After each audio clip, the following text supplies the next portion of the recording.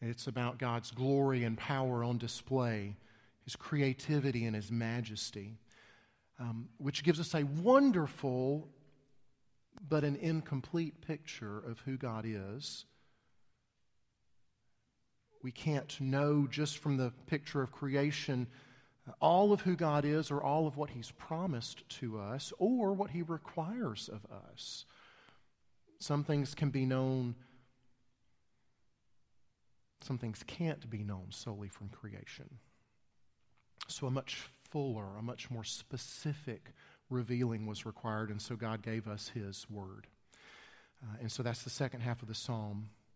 And so to go along with our series, we have been finding God in the middle of all sorts of things. And in Psalm 19, we've been finding Him in the middle of His world and His Word. And so finishing up this psalm with a very logical conclusion. When you find God in the middle of His world and His Word, when you begin to see very clearly who He is, we also begin to see who we are. In the bright light of who He is, we can see ourselves oh so clearly. And part of seeing ourselves clearly is certainly seeing and understanding our sin and our sinfulness. And in light of who God is, that's a big problem. And so I want to read the psalm one last time, and then we'll dig in together. So please stand if you're able for Psalm 19, the very words of God. To the choir master, a psalm of David. The heavens declare the glory of God, and the sky above proclaims His handiwork. Day to day pours out speech, and night to night reveals knowledge. There is no speech, nor are there words whose voice is not heard. Their voice goes out through all the earth, and their words to the end of the world. In them He has set a tent for the sun, which comes out like a bridegroom leaving his chamber, and like a strong man runs its course with joy. Its rising is from the end of the heavens, and its circuit to the end of them, and there is nothing hidden from its heat. The law of the Lord is perfect, reviving the soul. The testimony of the Lord is sure, making wise the simple. The precepts of the Lord are right, rejoicing the heart. The commandment of the Lord is pure, enlightening the eyes. The fear of the Lord is clean, enduring forever. The rules of the Lord are true and righteous altogether. More to be desired are they than gold, even much fine gold, sweeter also than honey and drippings of the honeycomb. Moreover, by them is your servant warned. In keeping them, there is great reward. Who can discern his errors? Declare me innocent from hidden faults. Keep back your servant also from presumptuous sins. Let them not have dominion over me. Then I shall be blameless and innocent of great transgression. Let the words of my mouth and the meditation of my heart be acceptable in your sight, O Lord, my rock and my Redeemer. May the Lord bless the reading, the preaching of His inspired, inerrant, infallible, and authoritative word. Let's pray together. Oh, Father, would you come this morning in power through your Holy Spirit? Would you show us Christ in these verses? Would you indeed show us our sin? Would you show us our sinfulness? Would you show us the wonderful and glorious balm of the gospel that is ours as soon as we feel our need of Him? The only fitness we require. Would you give us that sense of need? And, oh God, would you reveal the glory of the gospel even from these verses? We pray this morning. In Christ's name and for His sake. Amen. Please be seated. So once we find God in the middle of His world, in the middle of His Word, and we see our sinfulness, it's a big problem. And so as we dig in this morning, I want us to see three things about that problem. Number one, our problem is bigger than we imagined it to be. Our problem goes deeper than we can see, but gloriously, the help that is available to us to address our problem is far greater than we deserve. So let's start number one. Our problem's bigger. It is wider. It is broader than we really even understand. Verse 12, who can discern his errors? I almost sense the psalmist throwing his hands up here, right? He's been declaring how wonderful God's word is, how righteous and true and pure and clear it is, how much he desires it, more than gold, more than honey. And then, as if to knee-jerk reaction, he throws his hands up. Who can even know how sinful he is? Who can discern his errors? And that's an interesting question. Some of you here this morning might even hear that question. Who can discern his errors? And think in the back of your mind, well, I can. I know when I've done wrong.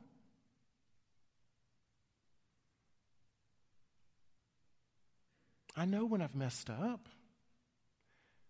And sure, oftentimes we are aware when we've done wrong. But the psalmist isn't using a simple verb here for know or for recognition of knowing when we've done something wrong. He says discern, which has to do with our understanding, right? We might know when we've sinned, but do we really understand why? Do we understand all the implications and ramifications that our sin has? Do you perceive the full extent of your sin, its motivations? I think the psalmist is struggling here under the weight of a really important truth, that our problem is not that we commit sins, right, as discrete, isolated individual events. Yeah, there's this one thing that I did over here, and gosh, I did another thing over here. These things that I happen to do wrong. See, our problem is not that we have sins, as in what we do. Our problem is that we are sinners, as in who we are.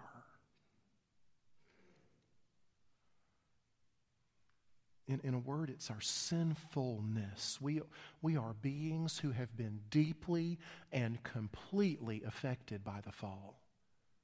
Every aspect of our being is bent and broken. Our intellect, our will, our emotions, our affections, they've all been perverted and damaged by the fall. Everything that we think or say or feel or do has the taint of sin somewhere in it or associated with it. Jerry Bridges, I think this is from The Pursuit of Holiness, and it's just stuck in my mind ever since I've read it and heard somebody else quote it, that even our tears of repentance, right? What could be more pure than that? Sorrow over sin. Even those need to be washed in the blood of Jesus. We just can't know the full extent. We couldn't count them, even if we were trying to, all the individual sins. We couldn't count them. We don't even know all the ways. That's true especially in light of the second half of verse 12. Declare me innocent from hidden faults. Now, what does that mean? You mean to tell me that I can sin and not even be aware of it? Well, crud. Yes, who can discern it? Who can know? You know, I think there are two ways that our sins can be hidden. One is that God hides sins from us, and then we hide sins from ourselves. That first thing is an act of God's grace. You know, sometimes God keeps us from seeing what would crush us. Keeps us from seeing what we can't bear to see. If we actually saw in one fell swoop the sum total of all of our sins, it would crush us. We couldn't bear it. Think of Isaiah in Isaiah 6, right? In the year that King Uzziah died, I saw the Lord seated on a throne, right? And the train of his robe filled the temple, right? And it shook and it filled with smoke. And he said, oh no, woe is me. I am undone. I am lost. I'm a goner. In the white, hot light of God's presence, he could see himself and his sinfulness with far more clarity than he'd ever seen before, and he felt like he was toast.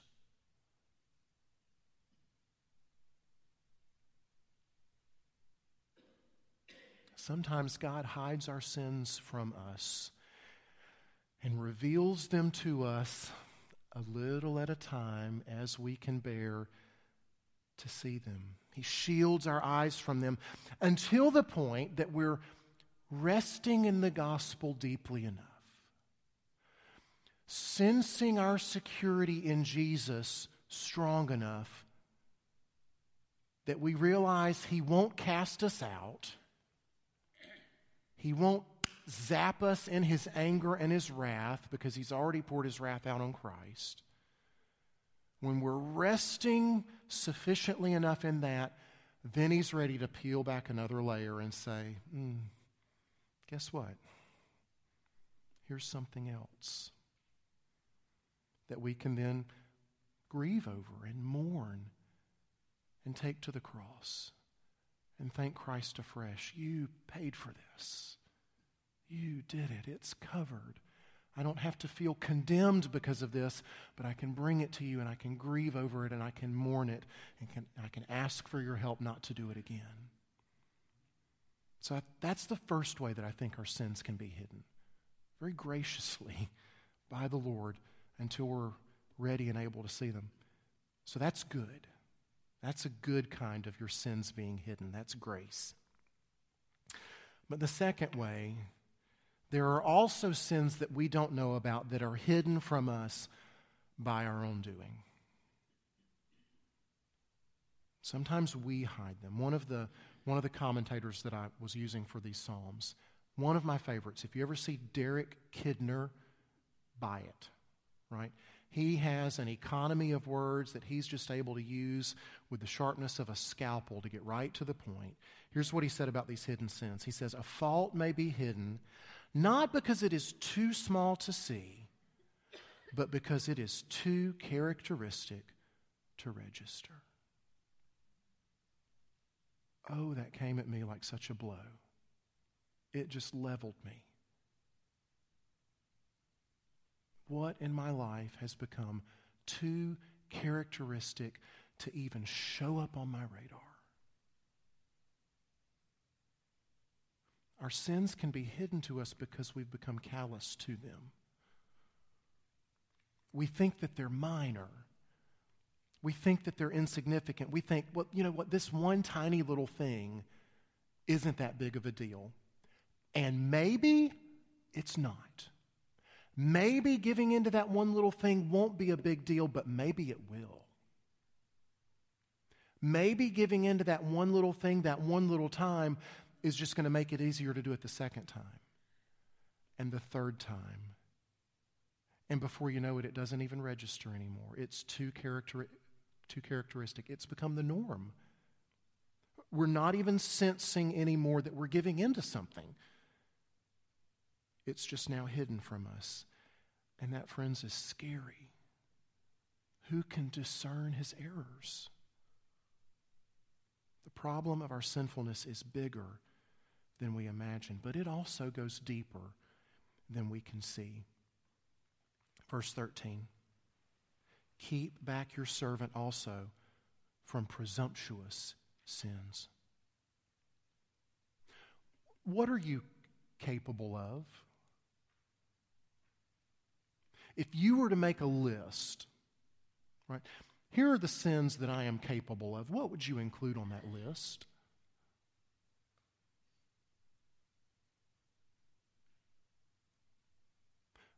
More importantly, what would you exclude from that list? What would you not list on your list of things I am capable of doing?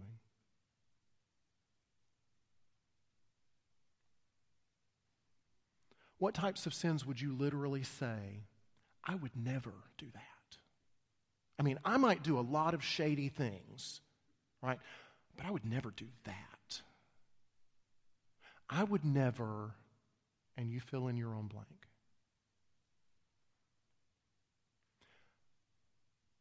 Be careful there.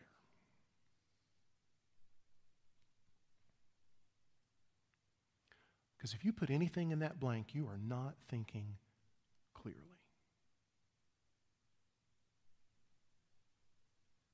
Because remember, every aspect of our being has been affected by the fall. Even the part of our mind and heart and brain that estimates what we're capable of and incapable of. Our sinfulness problem is deeper than we can see. And it's not just of what sins that we are capable of committing, but look at the second half of 13. Right? Let them not have dominion over me. Right?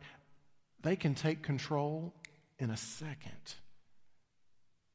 And this goes hand in hand with them becoming hidden, right? Eventually, and I'm thinking about this tragic and terrifying passage in Romans 1 that you can turn to later. Eventually, when we persist in our sin, He gives us over to it. When the first time became the second time, became the third time, became the new norm, became the pattern, became the habit, at some point, Scripture says, He eventually says, there you go. You belong to it now. You're its slave. It's got your number. It owns you. We're flirting with a dangerous and a deadly power when we give in to sin. Another way that our sinfulness problem is deeper than we can see is that it's more than just our actions. Right? But that's our default. When we hear sins, sinfulness, we're thinking externals, right? That's the very first place where some of us go. Verse 14, right? It's not just the externals. It's not just what we do. It's also what we say. It's also what we think. It's also what we love. Our affections, our hearts are involved. But our tendency is to be like the Pharisees of Jesus' day and to think, well, I haven't actually murdered anyone. I've not slept with someone who is not my spouse. Right? I've not robbed a bank. I've not carved an idol out of stone. I'm okay. But what about your words this week? The words that came out of your mouth this week, were there any murderous words? Were there any hurtful words? Were there any gossiping words? Were there any words that betrayed your faith in the Lord? What about your hearts? Have you yearned for something? Have you pined after something this week? Have you said, I've just got to have this thing to make life worth living? And it wasn't the Lord? See, we've got issues deep, deep down in the private and hidden recesses of our hearts and of our minds that only God can see. Our sinfulness problem is big and it is deep, but thankfully, the help available for our problem is far greater than we deserve. See, all throughout these verses, as the psalmist reveals the nature and the extent of our problem, he's also revealing the good news of the gospel along the way. He's mentioning lots of help that's available. Now, he doesn't understand fully even what he's speaking of, what he's prophesying about. He can't get that fully. Christ hasn't come yet. This is David speaking.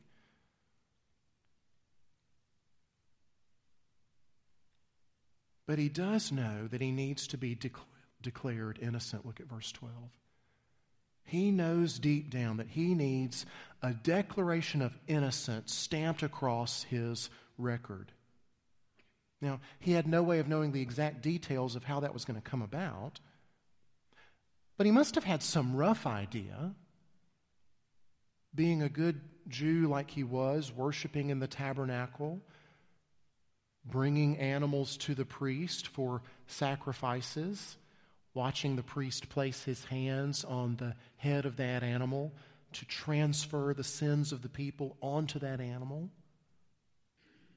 watching the priest slit the animal's throat, watching the blood pour out. He must have had some small seed of an idea of something had to happen. If I'm going to be declared innocent, something else has to be declared guilty in my place.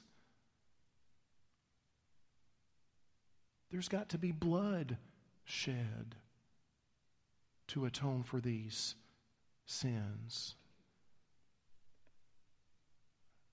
David didn't know the specifics, but I tell you what, when John the Baptist saw Jesus approaching from a distance, and he said, "Oh, there he is. Behold, the Lamb of God who takes away the sin of the world."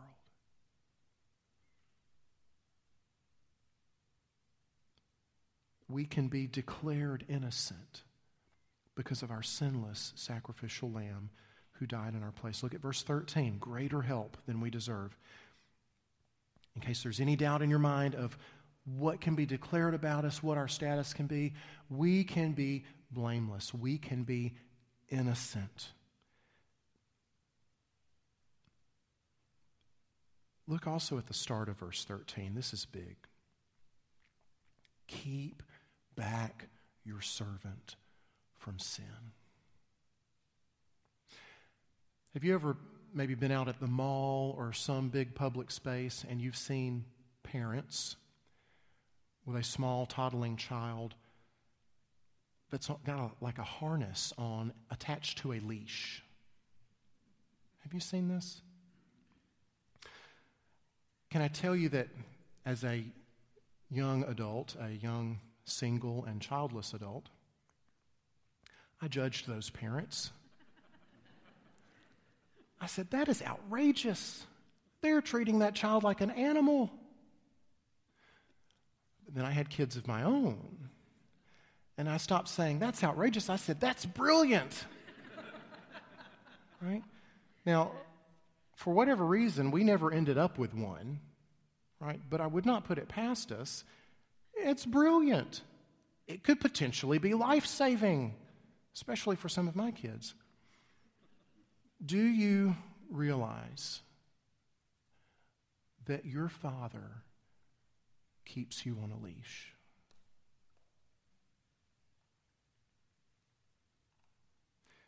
If he didn't, we would rush headlong into every type of evil imaginable.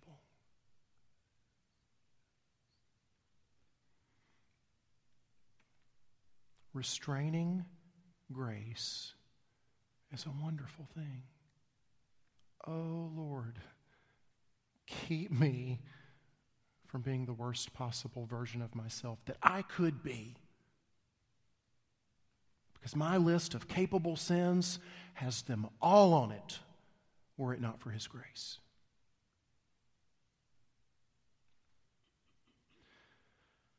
So we are declared innocent rather than guilty, which our sinfulness deserves. We're kept back from being as evil as we possibly could be. And the Father finds us acceptable in his sight. Look at verse 14. This wonderful prayer, we're all so familiar with it.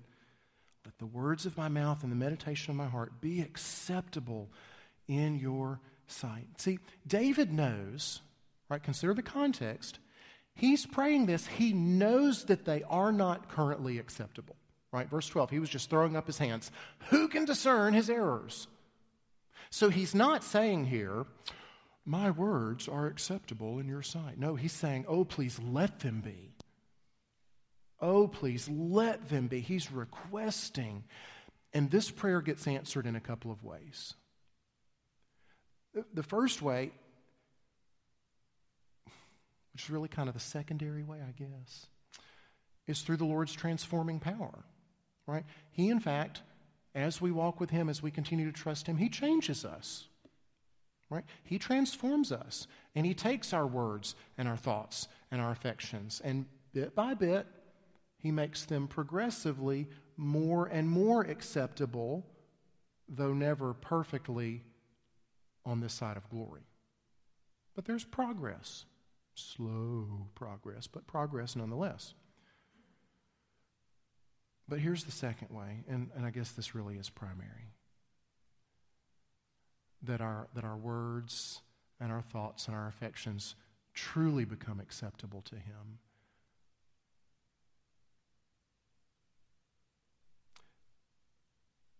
He accepts us and our words and our thoughts and our affections as if we had always said the right thing. As if we had always felt the right thing. Thought the right thing. And He does this only because our faithful Savior, Jesus Christ, actually did always think the right thing and feel the right thing and say the right thing. And we have His record in our place. It's like if our permanent record, right, the one that school always keeps on you. Oh gosh, is that going in my permanent record? The permanent record on the outside still says John Mark Patrick, but its contents have been emptied and replaced with the perfect record of my faithful Savior, Jesus Christ. That is great help indeed. For our problem that is bigger and deeper, and that kind of help can only come from a rock and a redeemer. Look how that verse ends there for verse 14. See, He doesn't look at our great, big, ugly, festering sinfulness problem and turn us away, which He could, or reject us, which He should. No, He says, I'm your rock, and you can take refuge in me. He says, I'm your redeemer, and I will buy you back. I'll pay the price myself, personally, just to have you. And all you have to do is receive that as a gift. Let's pray. Oh, Lord, our rock and our redeemer. What grace. What mercy. What help for sinners who would come to you without money, with nothing in our hands but our sin. And oh, that you receive us.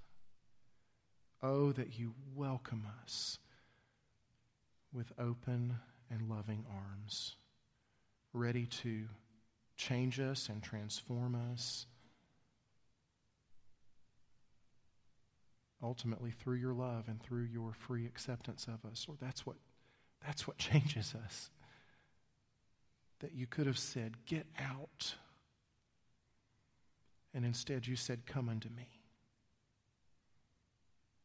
God, how could that not melt our sinful hearts and make them want to beat for you, make them want to obey, make them want to live lives that are worthy of the calling we've received that we're going to read tomorrow in Ephesians 4. Oh, Lord, thank you for great, wonderful, and amazing grace. We thank you in Jesus' name. Amen. Give us a couple of seconds and then stand and we'll sing in response.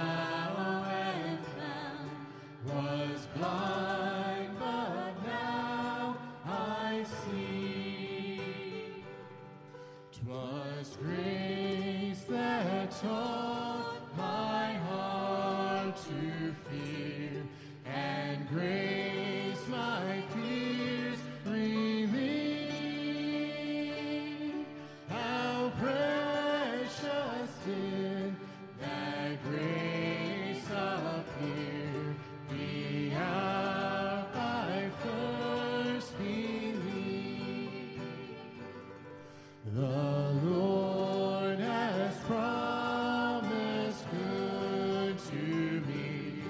His word my hope secures. He will my shield and portion be as long as life endures. Through many dangers, toils, and snares, I have already come. 'Tis grace hath brought me safe thus far, and grace will lead me home. When we've been there 10,000 years, bright shining as the sun, we've no less days to sing God's praise than when we first begun. Amen. No evening activities tonight.